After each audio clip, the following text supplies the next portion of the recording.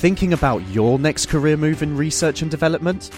Then it's time to make your move to the UK. The nation that's investing £20 billion in R&D over the next 2 years. The nation that's home to 4 of the world's top research universities. The nation where great talent comes together. Visit gov.uk/great talent to see how you can work, live and move to the UK. Live from the BBC, The Naked Scientists. Coming up this week, we'll be meeting the man that's turning speed bumps into electricity. That's Peter Hughes, and he'll be joining us shortly. Also, Lynn McCaskey's here from Birmingham, and she's turning the waste from a chocolate factory, Bourneville, I believe, isn't it, Lynn, into something that could be running your car in future. And also, we'll be talking to Nikki White about the oil industry. How much of that stuff is there left? Where do we get oil from? Where does it come from? And what can we do with it? Hello, my name's Chris Smith, and if you would like to join in tonight's programme, 08459 25 2000 is the phone number. You can email me, chris@nakedscientist.com, and you can send us a text as well. The text number's 07786 20 1960. Also here to help me this evening is Phil Rosenberg. Good evening, Phil. Hello, thanks Chris. Also in today's news, we're going to be looking at a CAT scan of HIV. This is going to be the closest look ever at an individual HIV virus. Pretty impressive stuff.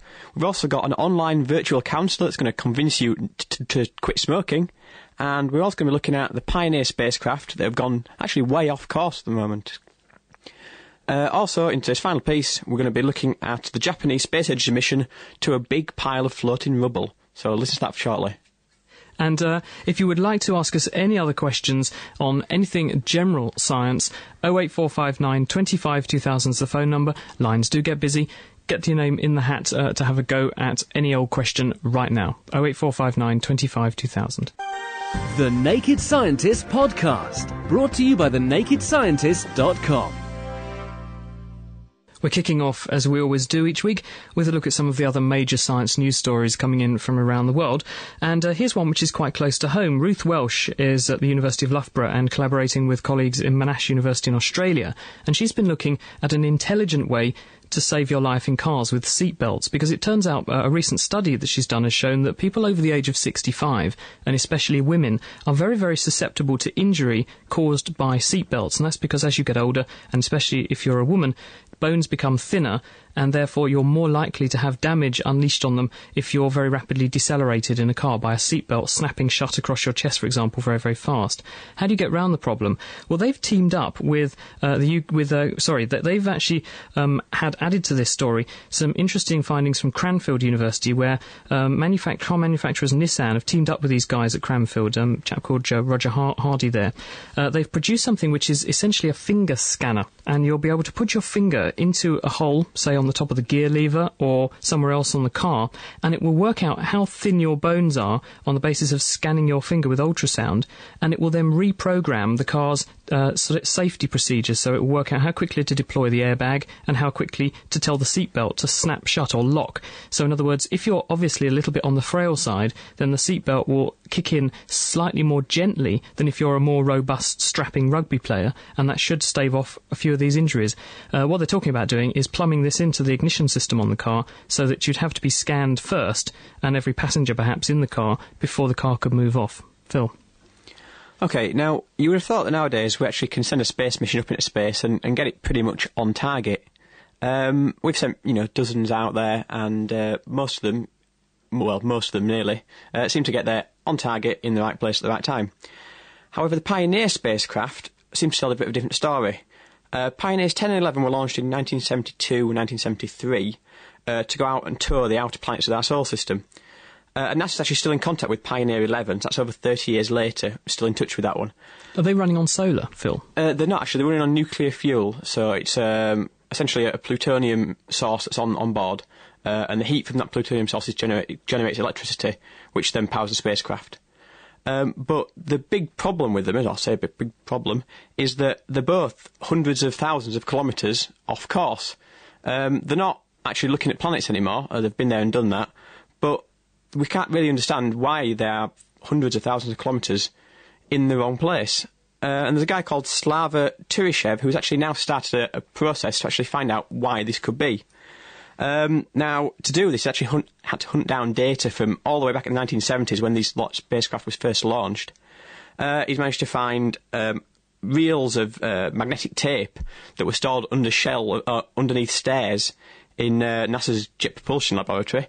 He's also managed to find 60 filing cabinets worth of floppy disks in the Ames Research Centre. But has he found the answer as to why it's off course? Not yet. He's still doing the work.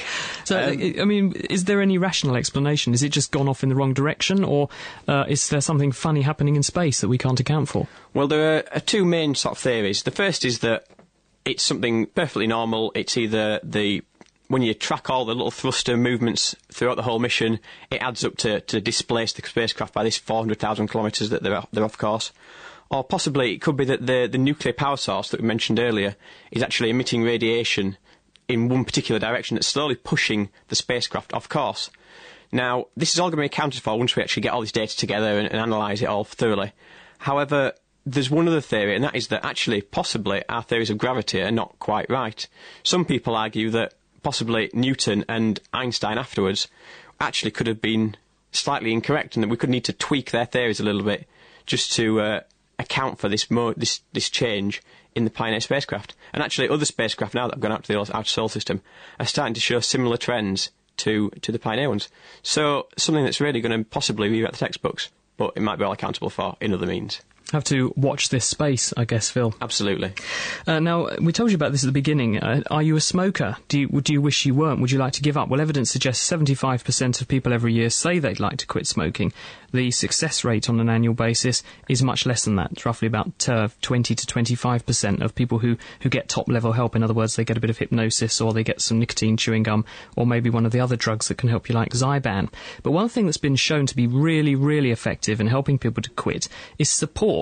And that means someone saying to you, yep, keep it up, you're doing a good job, or just essentially chivying you along and dissuading you from succumbing to the cravings at the critical time. And there's a group of researchers in the Netherlands, actually it's a lady called Betsy van Dijk, who've come up with the idea not of producing real live counsellors, but of producing fake ones, virtual people who exist only in a computer on the internet. And they'll be available day and night, and that's the benefit. Doesn't matter when you fancy a fag, you can just get onto the internet and you can get in touch with this chat bot, as it's called. And they've been programmed to emulate or pretend to be counsellors from a real live anti-smoking campaign. There's a group in the Netherlands called Stivoro, Stivoro, and they're an anti-smoking group, and they have counsellors that can help people on the telephone and things like that. So what they've done is to take the answers that those counsellors would have given and program them into this chatbot. Is this a pipe dream? Excuse the pun. Probably not, because there's another researcher who's based in Boston called Timothy Bickmore, and what he's done in the past is to make a computer chatbot in the same way called Laura.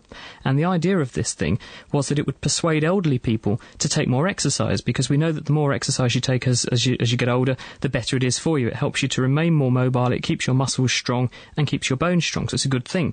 So they're basing the idea on his findings, this computer Laura that helped these elderly people to get more active, and so they're going to wheel out this virtual counsellor before too long and test it. And it won't just be lines of text, it will actually be visuals as well, because it'll be a computer animated face.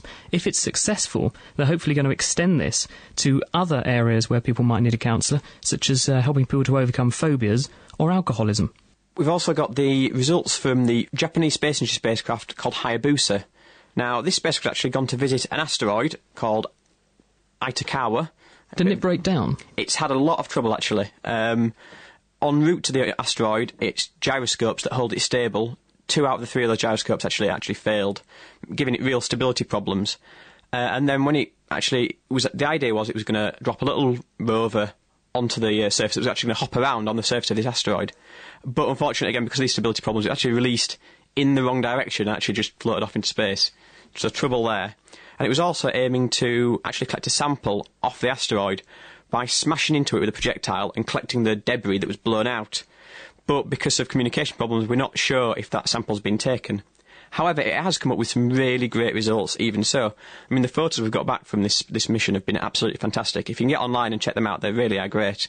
Where do you find them? If you want to just literally go into any search engine and search for Hayabusa, spelled H-Y-A-B-U-S-A, you'll be able to find them without any problem at all. Why are people interested in going to an asteroid? What can you tell us? Well, asteroids are really quite interesting because they're the bits that formed before the planets were forming.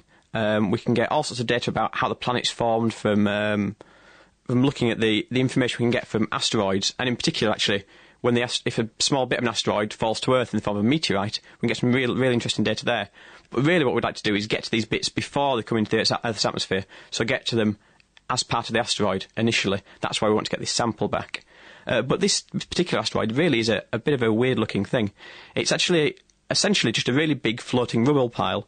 It turns out that we've done calculations, it's about 40% empty space, and the rest just gaps between lumps of rock that are just literally sitting next to each other, held together by their own gravity. So imagine how weak a gravity might be from, a small metre-sized boulder.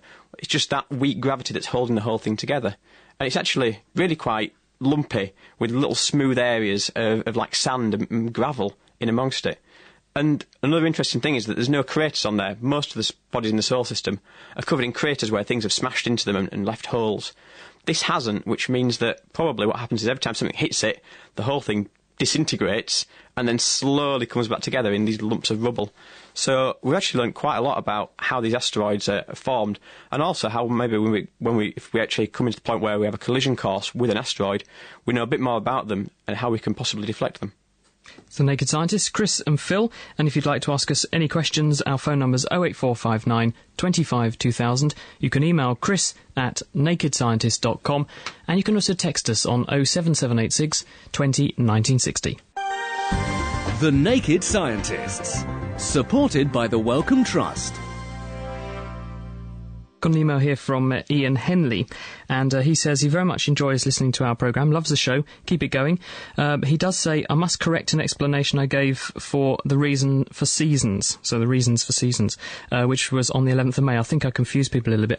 What I said was, I was confusing two things. I confused something called Milankovitch cycles with general seasons. Now, the reason we have seasons is because the Earth is tilted on its axis, and the Earth's orbit is currently almost perfectly circular around the Sun. And because the planet is tilted slightly, on some points of that circle around the Sun, the top half of the Earth is tilted towards the Sun, and therefore more sunlight hits that part of the Earth, and as a result of it being exposed to more sunlight, that means more energy, more heat, higher temperatures, that means summer. On the other side of its orbit, on the other hand, the Earth is therefore tilted. Our part of the Earth, not the southern hemisphere, is tilted away from the Sun, and that means we have shorter days, less sunlight means less heat, therefore it's colder on average, and we have a winter time. Now, occasionally, over the course of Earth's 4,500 million year history, its orbit isn't perfectly circular, and it goes in an ellipse around the Sun, and that means that on certain parts of its travel, it gets more heat than others, and this can provoke other changes. These are referred to as Milankovitch cycles, and this can change the weather patterns a little bit more, and I sort of merged the two together before, so I apologise if I misled anyone on that a couple of weeks ago. So thank you very much to Ian Henley for bringing that to my attention. Now, I mentioned at the beginning that researchers managed to get their closest ever look at HIV this week, and this is a fantastic piece of research. It's been carried out by Ken Rue, who's at Florida State University in the US, and really this gives us a handle with which to get hold of HIV and hopefully stimulate people to get towards that elusive vaccine, because it's been 25 years this year since the first cases of HIV were diagnosed, and in fact the figures make very gloomy reading. There have been at least 25 million deaths since that time, 40 million people are currently infected with HIV, and about 4 to 5 million new cases are cropping up every year. And in fact, if the present rate of infection continues, we're going to see about 100 million people infected by 2010. When you think that pandemic flu, which everyone thinks is a major disaster, killed only 40 million people, well, HIV has already beaten that. So what has Ken Rue done? Well, what these guys did was to immobilise some virus particles in a microscopic ice cube. what you do is to float a tiny drop of water containing the virus particles onto a very small copper grid, and then you very, very quickly freeze it down. And it produces a flawless ice cube around the virus, and then you can look at it under an electron microscope. And the electron microscope is a process called cryo-electron microscopy tomography, and this builds up a three-dimensional picture of the virus. And what they found is it looks a bit like a meatball with spikes sticking out of it. And these spikes are really, really interesting. They measure about 1/100,000th of a millimetre long, these spikes. They're absolutely tiny. But they're like miniature grappling hooks that enable the virus to latch onto the surface of a cell and then get inside it. And that's how they infect us. And because they can do it that way, researchers think they're a really important target for trying to get the immune system to attack, because if you can neutralise those spikes, you might actually be able to stop the virus in its tracks.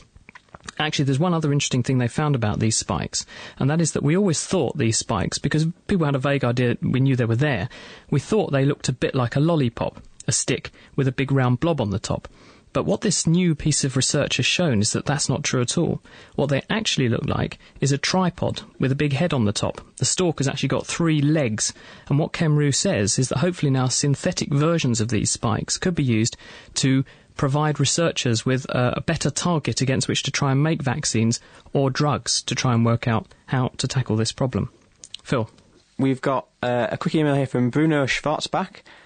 He says, amazed to find such nice broadcasts do exist on the internet. Thanks a lot. That's Bruno from the Czech Republic. Thank you very much, Bruno. Now let's head over to our kitchen science. Derek is in Hills Road Sixth Form College, and he's with Chris Muirhead from Birmingham University, and Gemma and Will. So, Derek, what are you up to? Hello there, welcome this time to Hills Road Sixth Form College. We've come here with some new Naked Scientist colleagues of ours who are new recruits to the show to do some live experiments for us. So I wonder then if you, the new recruit, could tell me who you are and what you do, please. OK, I'm Chris Muirhead, and I'm a lecturer at Birmingham University in the School of Physics and Astronomy. OK, and we have got some seriously amazing experiments that Chris has set up for us that we're ready to do. So just hang on for those. We've also got some fantastic participants here from Hills Road Sixth Form College. Guys, could you just tell me your names and what year you're in, please? Gemma Raven in Year 12. William Brooks, Year 12. OK then, right then. So what we have here is a big pot of some stuff. It's in a cylindrical kind of canister, which is about 2 feet tall and 10 inches across. And Chris has actually got some pretty amazing experiments ready to do with this stuff. So, Chris, what are you about to do? Well, I'm just about to take a piece of ordinary garden hose, which you can see is a fairly soft, flexible piece of material, and I'm going to lower it into this liquid, and we're going to see what happens to it. OK then, and Will, tell me what you see. Well, it's all spurting out everywhere and frothing over, and it's coming out the end of the tube, which is above the level of liquid. Yeah, OK then, and so we've dropped it in there. Now what, Chris? I'm going to take it out, and you're going to see what's happened to the properties of this material. What you can see here is that the material has now gone completely hard and solid. Instead of being flexible, it's absolutely rigid. And just to show you how rigid it is, I'm going to take it and I'm going to smack it on the floor. OK, Gemma, tell me what happened. It's in lots of little pieces on the floor. OK, yeah, so Chris basically smashed that thing on the floor, and we are now pretty much treading on tiny pieces of shattered garden hose. So that went from being bendy to being very, very solid. We're going to find out, though, what was going on there. So, Chris, please give us a bit of an explanation. Before I tell you exactly about what happened to the garden hose, perhaps we ought to spend just a few minutes thinking about what we as scientists mean by low temperatures. What you probably mean by low temperatures is what happens when you open the door of your fridge and it's cold in there. And that would have a temperature of perhaps a few degrees above freezing point. Now, from our point of view, that is really warm, and far too warm to enable us to do some of the experiments that we're going to show you today. So you mean your point of view as a scientist working with this kind of stuff? Yeah, that's really very warm stuff as far as we're concerned. Now, if you go out into a really, really cold day in the Antarctic, perhaps I could ask our friends here from the college what you think would be a really cold day in the Antarctic. So what do you think is the coldest the Antarctic ever gets? Will, what do you say? About minus 100 degrees. Not quite so low as that, about minus 89 degrees, and that's the coldest temperature that has ever occurred or ever recorded to have occurred naturally on Earth. If you go down now to minus 196 Celsius, the air around you will turn into a liquid. Now, we can't quite show you liquid air, but what we've got in this bucket that I was demonstrating earlier is liquid nitrogen. We've mentioned liquid nitrogen there, Chris. Now, I wonder if these guys have heard of liquid nitrogen at all. Gemma, have you ever heard of that stuff? Yes, we had a few demonstrations at school. OK, so they've already seen it. Very good. OK, then. But the question is then, how does it work? Why is it a liquid? It's a liquid because when things are hot, the thermal energy causes them to move around very fast, and that prevents them from living close to each other, which they have to do in a liquid. And as you cool a gas down, the atoms move less and less rapidly, and eventually the attractive forces between the atoms hold them together in the form of a liquid. If you go even colder, they'll turn into a solid. Right, now I suppose the usual example for this would be water, wouldn't it? So when we have it at room temperature, it's a liquid. If we take it very cold, then it becomes a solid, which is ice. And then if we heat it up to 100 degrees, it becomes steam, which is the gas. That's absolutely correct. And what happens with the liquid nitrogen is that it turns from a gas into a liquid at this temperature of minus 196 Celsius. OK, then. Now, we took a piece of rubber hosing and we put it into that very, very cold liquid, and then we were able to smash it. It became very brittle, didn't it? So why did that happen? For a rather similar reason to the reason that a gas turns into a liquid. Temperature is a physicist's rather fancy way of saying jiggling around. And when you cool things down, they jiggle around less and less. When you take a piece of rubber and you bend it, it's important that the atoms can move past each other, because when you bend it, you're changing its shape and the atoms have to move. If you cool it down, the atoms become locked into position so that they can't move past each other, and the material becomes very, very brittle.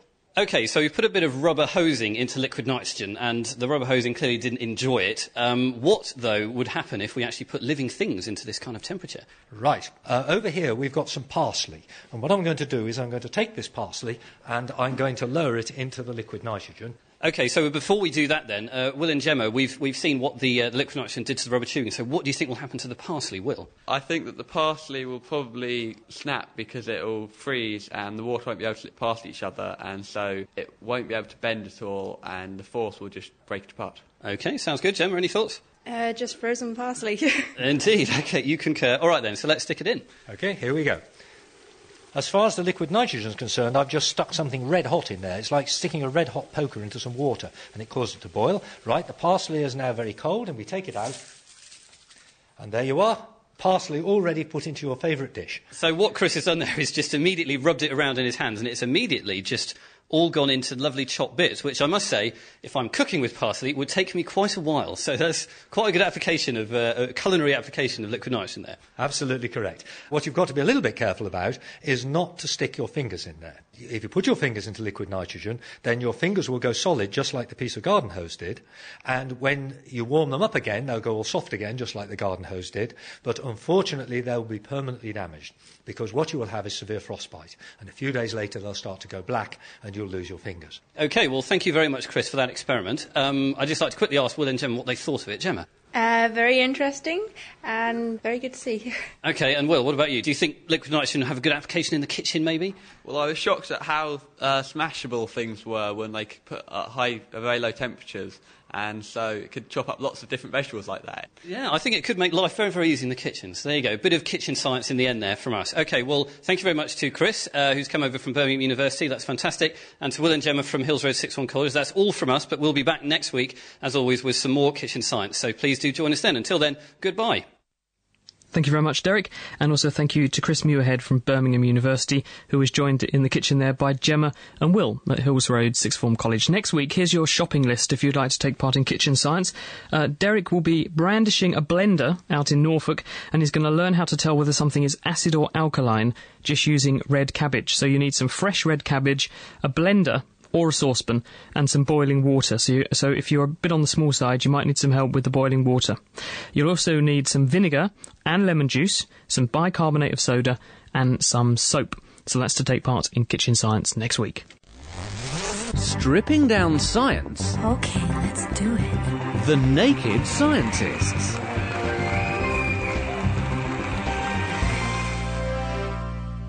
In just a second, we'll be having a quick chat to Adrian. Just before then, I've got an email here from Kevin Porter. He says he's listening in Boston. That's the Boston at Cambridge, Massachusetts, rather than the one here in the UK. And he was writing to us about the May the 14th show that we did, when we were talking about stinging cells, which are called nematocysts, that are used by jellyfish to sting things with. And I remember asking Helen, who was here that evening, do you know about some animals that can take in these stinging cells in their bodies and then reuse them for their own defences? And she said she knows it happens, but she wasn't entirely sure about it. Well, Kevin's written and he says, This is something I know something about. One of the discussions about stinging cells and jellyfish and the ability of certain species to incorporate these stingers into their own tissues. Well, sea anemones, which also possess these nematocysts, these are stinging cells, are the primary food for sea slugs. Now, sea slugs will feed on the anemone, and some of the nematocysts survive unfired and are then transported to these things called serrata. And the serrata are similar to the tentacles of the anemone, but they lie on the dorsal, the back surface of the slug. I used to examine these serrata and the incorporated nematocysts using an electron microscope many years ago. It's fascinating to follow their progression from the gut into the serrata, these stinging tentacles, but I don't have a clue how they get there. So if anyone knows how these cells are actually trafficked across the gut wall of these animals and then moved through the body to the right place in the body without going off, I'd be absolutely fascinated to know, because that's something that's really had me questioning for quite a while. Now let's have a quick chat to Adrian. Hello, Adrian. Hello. Thank you for joining us on The Naked Scientist. What would you like to talk about? I was listening to you talking earlier about space, and I understand the basic principles of for every action there's a reaction. That's why I can walk across the ground and everything. Mm-hmm. But when a rocket is in space and they decide, right, they want to change the direction of the rocket or slow it down, what's the engine firing against? What's it pushing against to slow the rocket down when space, we're told, there's nothing there? Okay, well, the way it works is a rocket works by throwing something out of the back, and the rocket then goes forward. So the action and reaction is actually inside the spacecraft. You've got the fuel that's pushing outwards and pushes the spacecraft forwards then. So in space, what we actually use is a material or a fuel called hydrazine, and we essentially burn this hydrazine and throw it out of the back of the spacecraft or out the side, depending on how we've got to manoeuvre the spacecraft, through little thrusters, and that's how we manoeuvre the spacecraft and push it around. There are also some other ways we do it as well. We're looking at things such as ion drives. Now that takes individual atoms, ionises them, so they've got an electric charge, and then uses electric fields or magnetic fields to throw these gas molecules then out of the back of the spacecraft. And we've used that sort of application actually to send a spacecraft to the moon. It took a long time to get there, but it got very quick, very fast by the time it did get there. So that could be a possibility for long-range spacecraft. That was Smart 1, wasn't it? It was indeed. That was called Smart 1, that mission. I guess, Adrian, the bottom line is that if you want to slow something down, you've got to apply force in the opposite direction in which you're travelling. So you have these retro rockets which fire against the direction in which you're travelling. So and the rocket's pushing against itself, basically. Exactly. So the rocket has a degree of momentum moving in one direction, and you want to give it momentum in the opposite direction, and then the two cancel each other out and it will slow down. So when Venus Express, which we talked about 2 or 3 months ago, went to Venus, it was doing about 13,000 miles an hour by the time it got to Venus, but then as it went towards the orbit insertion on Venus, it fired these rockets, slowed itself right down to a much more sedate pace, and was then able to establish an orbit around Venus, and that's by working against itself. It's rather like if you're on a boat and you're going along full throttle ahead and you want to stop, what do? You put the engine in reverse and it creates thrust going the opposite way, yes, and as a result slows the boat. Isn't it? Yes, but at the same time the principle is very, very similar. You're creating force in the opposite direction, which helps to brake you and slow you down. Okay. Is that okay? Yeah, that's fine. Thank you. Quick go at the quiz, Adrian. Not for me, thank you. Okie dokie. Thank you for joining us on The Naked Scientist. All right. Thank you. It's The Naked Scientists, Chris and Phil, and we're joined this evening by Nikki White and Lynn McCaskey, and we're going to be talking very, very shortly about alternative energies and also the oil industry. How do we get oil? How do we use oil? How much oil is there left? And what are the alternatives to oil? If you have any questions on that, 08459 25 2000 is the phone number, or you can email chris@nakedscientist.com. Now it's time, though, to hop over the ocean for this week's Science Update, where Bob Hershon and Chelsea Wald will be looking at anti-theft mechanism in scrub jays and how a camel can help calculate the amount of caffeine in your coffee. This week for The Naked Scientist, since the topic is energy, we'll discuss a newly developed test for that chemical that many of us use as our personal fuel, caffeine. But first, Chelsea has this story about some new research from your neck of the woods. It involves some very energetic birds who will go to great lengths to protect what's theirs. Burglary is rampant among western scrub jays. That's why these small woodland birds hide their food. Now researchers at Cambridge University have found that they also keep close tabs on each other. Psychologist Nicola Clayton says that if a scrub jay hides his food when another bird is watching, he'll go back to check on it later. If the coast is clear, he'll move the food once. And if the same observer is still there, he'll move it several times to confuse the would-be thief. And if a new bird is there, he won't move it at all. To do so, they must not only recognise different individuals, but they must remember who was watching at a particular time. So the idea is that they're sort of keeping an eye on the competition, if you like. Which for a bird is a surprisingly sophisticated sort of paranoia. Thanks, Chelsea. And now to caffeine. If you sometimes worry whether that cup of decaf you got is really decaf, you'll be happy to learn that a handy caffeine detector for beverages may soon be on the way, courtesy of a llama. Why a llama? Well, along with camels, they're among the few species that make antibodies to caffeine that can withstand high temperatures.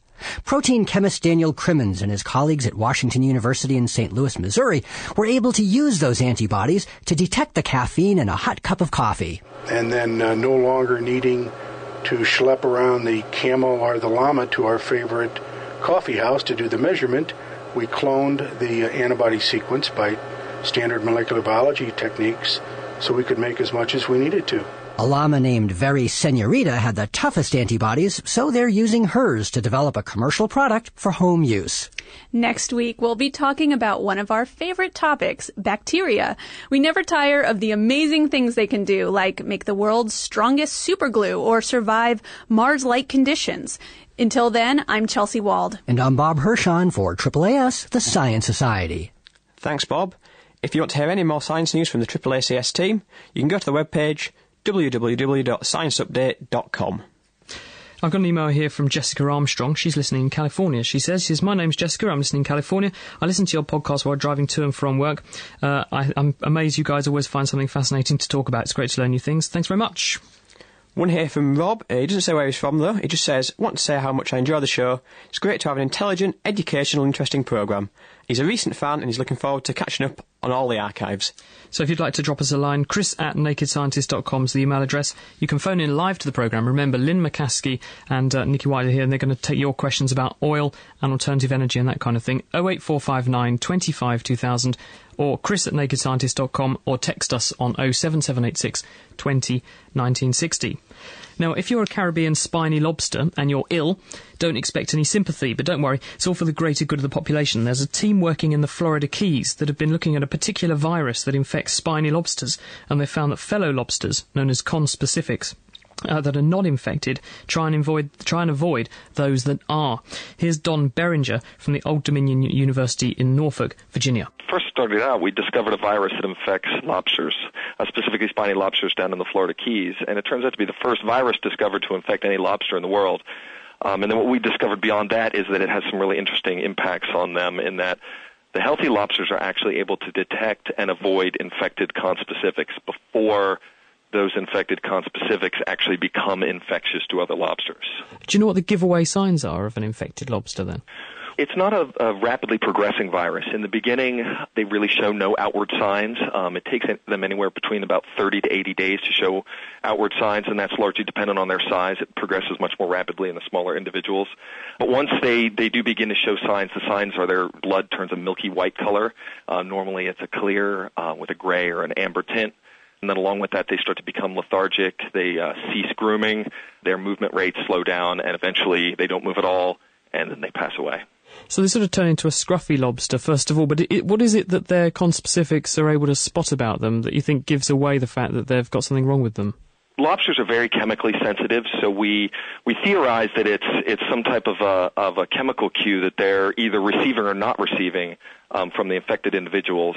But it might be a combination of visual and chemical cues, and that's one of the things that we hope to investigate here in the next year or so.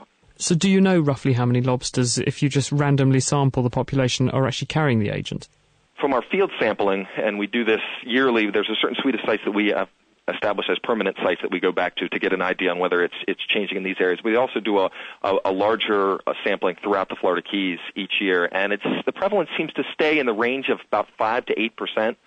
But those results are from actual looking at them visually and looking for the latter stages of infections. And then when we actually have gone out and subsampled populations in various areas and analyzed them using microscopic techniques, histology, it's slightly above that, but we were surprised. We thought when we do the histology that we'd find it much, much higher than that, but the histology might not be sensitive enough to pick up those really early-stage infections. Is it a threat to these lobsters, or is it just not actually making a major dent in the population? That's troubling too. We often get the question of, is this going to be the death knell for the lobster population? But one of the things we're not clear on is how long it's been in the population. What we do know is that the time that we've been aware of it conclusively and actually had an idea that it was a virus, the prevalence, again, hasn't changed dramatically. So that's one of the things we want to try and figure out. And hopefully, if we can figure out regarding whether it's a chemical detection, and if that chemical detection is something very specific to the virus, might give us an indication of knowing whether these two things actually evolved together or not, the behavior and this virus. Let's hope not, if you're a lover of lobster, at least. That was Don Beringer from Old Dominion University in Norfolk, Virginia, talking to me earlier. Stripping down science. Okay, let's do it. The Naked Scientists. Chris and Phil, and we're here with this week's edition of The Naked Scientists, in which we are talking alternative energy and the science of oil. And kicking us off on that topic is Nicky White. He's from the Bullard Laboratory at Cambridge University. Good evening, Nicky. Thanks for coming in. Hello, Chris. Now, tell us a bit about the science of oil, because it's something we all take for granted. We just go to the filling station and fill up. How much oil is being burned off every second around the world, do you know? That's not a question that's easy to answer. What I can say is how much oil we use annually.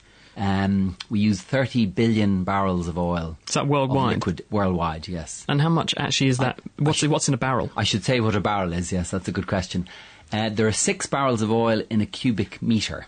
So a cubic metre is like a large box, basically, metre by metre by metre. So how much space underground is this that was oil and is now empty? Well, that's a complicated question. The best way to answer it is to look at the North Sea, and most people probably know that the North Sea is an important oil province. If you go out into the middle of the North Sea, there's about 200 metres of water, and underneath that water there are about 10 or 15 kilometres of layered sediment, so dirt basically. If you go down about 4 kilometres into that dirt, what you find is oil, but it doesn't occur in caverns. It occurs within the pore spaces of sandy rock, basically. So a sandy rock would have a porosity of about 30% or so, which isn't very much. Doesn't sound very much. And those pore spaces would be filled with oil. So how do we know where to go looking? Yes, that's the hard bit for the oil industry. The easy pickings were all onshore, and the main way in which they were found was through oil seeps, which occur at the surface. So that makes it very easy indeed. So the classic oil fields in places like Texas, Louisiana, and indeed the Middle East, which is a huge area for oil, and they were all found in that sort of easy way. And you can drill relatively cheap holes down to the oil. And they must have some kind of cap over the area with the oil in it to stop the oil floating up to the surface, so in other words, trapping it. Yes, there are several ingredients to all this. You need something to make the oil in the first place, but you certainly do need something to trap it at depth. So these sandy horizons, which have the oil within their pores, usually have an impermeable layer, like a layer of limestone or a layer of salt, for example, on top, which stops the oil coming out. So what's the difference between, say, oil and coal? Because they contain many of the same chemicals, don't they? They do indeed. They're both basically decayed organic matter. So if you decay organic matter in the absence of oxygen, you will get things like coal and oil. So why are they different? And the main difference is that oil is formed from decaying algal matter primarily, which is something that's rather surprising, I suppose, whereas coal is mostly due to the decay of things like trees and plant matter. Why should there be that distinction? Is it obvious? The main reason is that when you decay organic matter, depending on whether it's trees or algal matter or indeed sheep, it'll have a different composition in an organic chemical sense. So that when you cook it, which is the primary thing you need to do to actually release oil or gas, the cooking, what you produce in the cooking depends on the ingredient you start with to some degree. So, okay, we've got to the stage where we've made the oil. I presume most oil in this world is millions of years old, is it? Yes, so for example, take the North Sea, which is what we know and love next door to us. The oil there was made between 60 and 30 million years ago. That's when it actually So sort of end of the dinosaurs to fairly recently, really. Yes. And why is that the sort of cut-off? Was there just not enough biomass, plants and living things on Earth to make sufficient oil older than that? Is that why it sort of goes into that time period? Well, it's a little bit of both, but it's primarily because of the cooking time. So the layer in the North Sea that's the best source rock, which is the layer of organic matter, that's a layer which actually occurs in Jurassic times when the dinosaurs were roaming around. That's about 150 million years ago. That layer got progressively buried by later sediment pouring in on top of it, so it all sank down. And as it did so, it cooked up. And it just took all that time to cook. So it was basically ready between 60 and 30 million years ago. OK, so we have a porous sponge of rock which has got this stuff stuck in it. How do you get it out? Because, I mean, most of us have this idea of someone just sticks a drill bit down and then you see the old Wild West picture where loads of stuff comes gushing out the top of your derrick. But how does it actually get achieved? And in places like Texas, in the old days, that was all you had to do. And people drilled more or less at random until they found something, which can be expensive even on shore. The trouble these days is most oil is found offshore, and it's rather hard to find. And drilling holes offshore is extremely expensive. So if you drill a hole in, say, 3 kilometres of water off West Africa, you could pay up to $60 million per hole. So you kind of need to know it's there before you drill the hole. So what do? Because to find out what's down there, you have to drill a hole. Well, the major technique which is used by the oil industry to locate favourable structures and indeed favourable rocks is a form of echo sounding. It's called seismic surveying. And in a way, we think of it as a downward-looking Hubble. So it's a way in which we can produce spectacular three-dimensional images of the subsurface from the seabed, for example, or the land surface, down to about 20 kilometres depth. And we can see that world, that hidden world, in fully 3 dimensions and identify structures. So it's still a risky business, but you can basically reduce the risk quite a bit by collecting all of this echo-sounding data first. So say you have pluses in all the right boxes, ticks in all the right boxes, you drill a hole, how do you actually get the stuff out? The oil which occurs in the pore spaces of the buried sandy rocks is under quite a lot of pressure. So in fact it pretty much comes out of its own accord, at least to start with. In the lifetime of producing an oil field, that pressure starts to drop. And one of the things you then need to do is to try and encourage the pressure back up. And the main way in which you can do that is you can put explosives down the boreholes and break up the rock, which encourages better flow. Or you can do something, you can drill holes which are called water injectors, which you drill extra holes round the side of the oil field and you pump down seawater, which pushes, it's like pushing oil on a pan full of water. You can push the oil towards the producing. So how much oil in a reserve can we actually get at? How much, when you say this field is spent, roughly how much oil is actually left in there? Unfortunately, most of it is left behind. So we can produce between 30 and 40% economically. That's terrible. It's appalling. We're getting a bit better at inching those numbers up, but it's a great technological feat to make those numbers. So how much oil is left in the world, Nicky? Because when I was at school, and this is about 10 years ago, I think when I was leaving school, early university, people were saying, oh, by the millennium, we'll be really worried about how much oil there is. Now people are saying figures like 300 years of coal, 50 years at least of oil. How much is actually out there still? There's a lot of doom and gloom. The pessimistic line is that if you take liquid hydrocarbons, so oil only, not coal, not tar sands and not gas, liquid hydrocarbon production will peak at about 30 billion barrels a year in something like 10 to 15 years' time, and then decrease rapidly over the following 100 years. However, there are optimists who believe that even that scenario is too pessimistic. Fancy listening to The Naked Scientists in your bed, on your way to work, or even at work? Why not subscribe to our podcast? For more information, visit nakedscientist.com/podcast.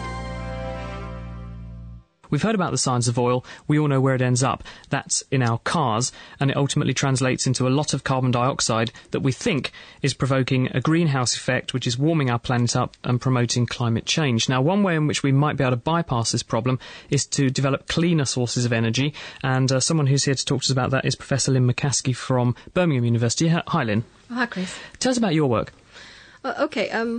We were looking at alternative ways of making energy using bacteria, which are very small organisms found in the soil, found in water, found in loads of places. And one of the clever things that bacteria can do is they can make hydrogen. You can make hydrogen from the petrochemicals industry, but as we've just heard, the lifetime of that industry may be finite.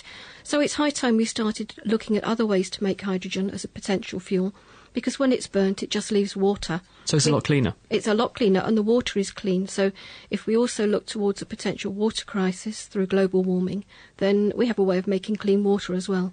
Presumably, if we take oil out of the ground, Nikki, and turn that into carbon dioxide, that's not carbon neutral because you're taking away a stable source of carbon that's been locked away and releasing it into the air, whereas what Lynn is suggesting is using energy which is already available from various sources, and it's not liberating new carbon dioxide. Would you say that's a fair comment? That's correct, yes. Although these days the oil industry is looking at ways of sequestering or burying the CO2 that's produced during the burning of hydrocarbons as well. So Lynn, how does your technique actually work? Well, bacteria can eat sugars, and for this we were looking at sugars that would otherwise go to waste, may actually be buried and get back into the environment that way. This is an awful waste of sugar, it's a waste of energy.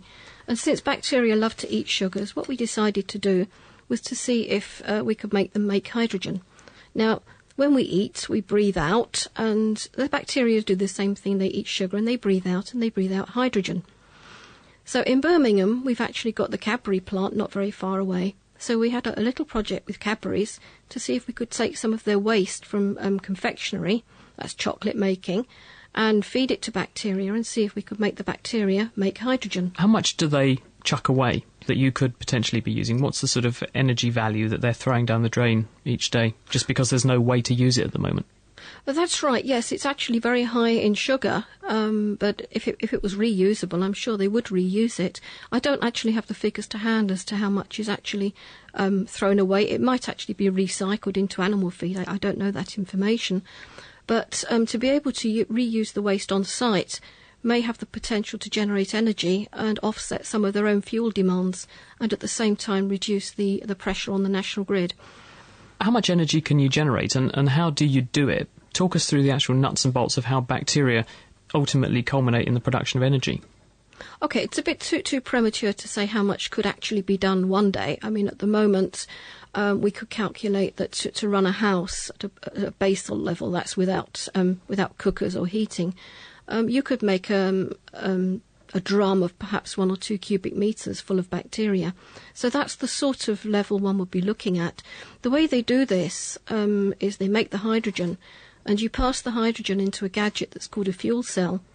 And what the fuel cell does is it splits the hydrogen, and the electrons go off into a circuit and run a load, for example, an electric fan or whatever. And then at the other end, the electrons recombine with the protons from the hydrogen and oxygen from the air to make water. So actually it's possible to couple the bacterial vat into a fuel cell and couple that into an electrical device. How much space would this take up? Is it at the moment sort of feasible? Because obviously the beauty of what Nikki's talking about, oil, the energy locked away in a tiny amount of oil is huge. In order to produce a viable amount of hydrogen, how many barrels of bacteria would you need? It's a bit too soon to say that. As I say, we did a basic calculation where we calculated that you could probably run the background energy demand of a house on something that was about the size of a fridge freezer. How much fuel would you need to put into something like that? I mean, how much chocolate or some other sorts of sugar would you need to put into sort of fuel something like this to run a household or something domestic? You're looking at quite a lot, really. I mean, you're looking at bagfuls. So it's quite unlikely that the average house would generate that much sugar. I think at the moment we'd be looking at factories that produce very concentrated wastes and lots of it. But the next stage of the work would be to look at domestic waste and to see if, in an ideal world, one could recycle one's composting material into making hydrogen that you could then use into the fuel supply for the house. Do you have to genetically modify the bacteria to make them more efficient at doing this, or can you just find these bugs living naturally in the environment? You can usually find bugs in the environment if you go looking for them. Obviously, genetic engineering will help you to make better ones, but it's probably better to go with what nature has provided. And sometimes you can make bacteria breed. If you put them together, they'll breed, and you can end up with better strains by selective breeding rather than genetic modification. And very briefly, Lynn, what's the time scale on the rollout of this kind of thing? At the moment, this is sitting in your laboratory. When will we expect reasonably to begin to see the first commercial viable uses of this technology? Well, the technology is likely to be installed in individual companies within 5-10 years. But for the hydrogen economy to really start to take off in a big way, I think we're realistically looking at 15 years, if not 20 years. Laying the facts bare, the Naked Scientists. We are talking about alternative energies this evening, and someone who's got a very interesting development up his sleeve is Peter Hughes. Hello, Peter. Hello, good evening. Thank you for joining us on the programme. Can you tell us about your invention? Yes, it's a very straightforward, simple invention. It consists of a number of articulating plates that fit in the road, and when a vehicle passes over them, it causes a mechanism to rotate that in turn rotates the generator, producing electricity. How much electricity must be the key question, Peter? Well, it depends upon the weight of traffic, the number of vehicles, their comparative weight, but we're talking in order of between 5 kilowatt hours and anything up to 50 kilowatt hours. Well, that's more than enough to run, say, a set of streetlights, isn't it? Oh, most certainly, yes. It would run several small houses, or alternatively, of course, it would light a lengthy section of the highway. Now, the obvious thing here is that traffic isn't going to be running over this continuously, so how do you soak up the extra energy that the cars produce in order to release it in a gentle fashion for street lighting and housing? We charge storage batteries during the period when we have a very heavy traffic flow, and when the traffic is light, we then use the storage battery facility to continue to power the lights. Now, what's the payback period on this? Because obviously it's very easy to lump down a bit of concrete to create a speed control measure that everyone hates. And in fact, we know that pollution goes up in the area where these things are as people sort of bounce over them and then accelerate. Your thing's obviously very complicated to plumb in, I presume, so and to build. So how long does it have to run for before it's paid for itself? It's between 3 and 3.5 years, and thereafter your energy is absolutely free. That sounds fantastic. So when's it going to be rolled out?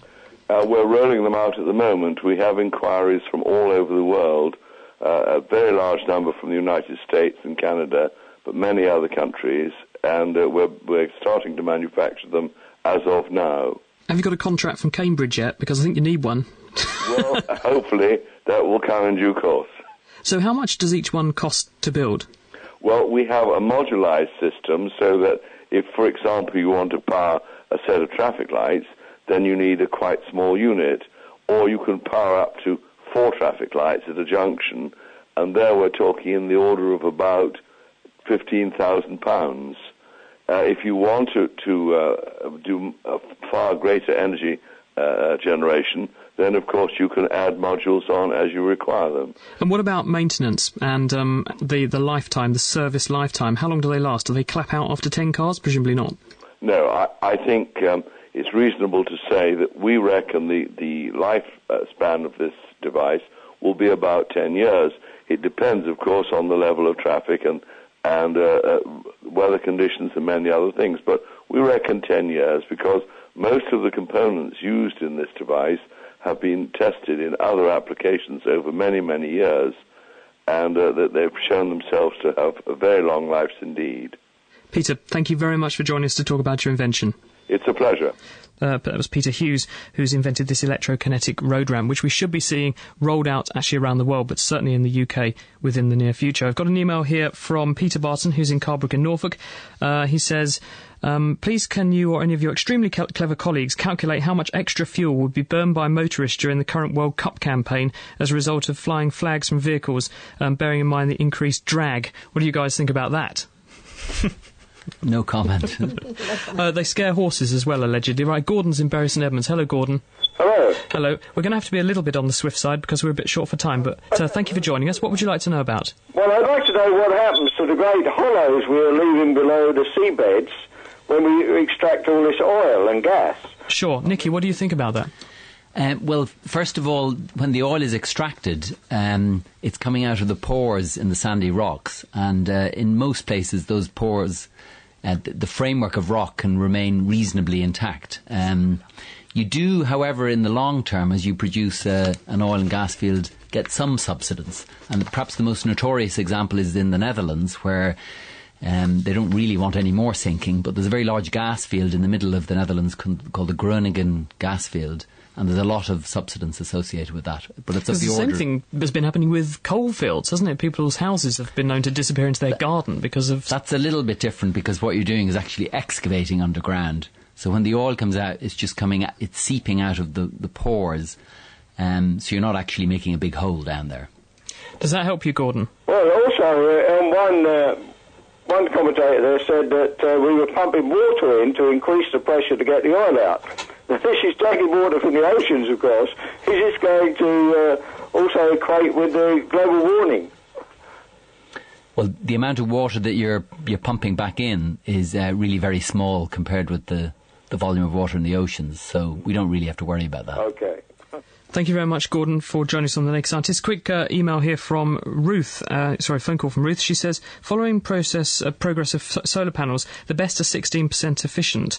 What's the score with this? Well, yes, unfortunately, they are currently only 16% efficient to about 20. Best ones yet I've seen in the order of perhaps 30% efficient. There's new research going into this now, actually, where people are working out a way of making them spit out far more electrons, the current, for one photon, one particle of light. But it's certainly experimental at the moment, and the thing is they're so expensive to build and they're environmentally costly to build that at the moment it's not like Peter's ramp. It's actually costing you far more to build them and run them than they actually ever pay back, so it's just not energy efficient.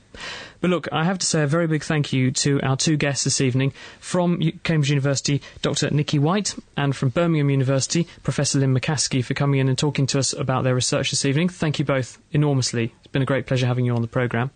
Thank you to everyone at home for giving up your time listening to us this evening.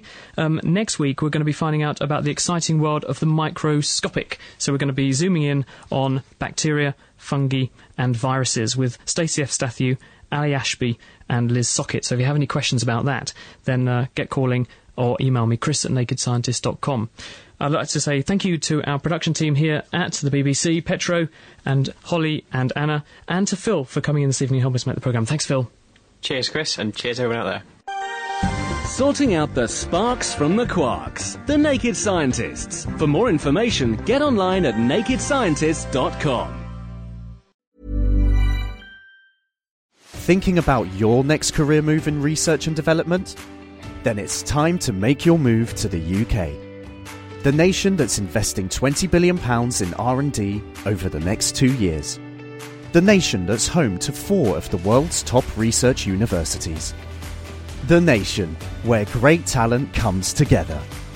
Visit gov.uk/great talent to see how you can work, live and move to the UK.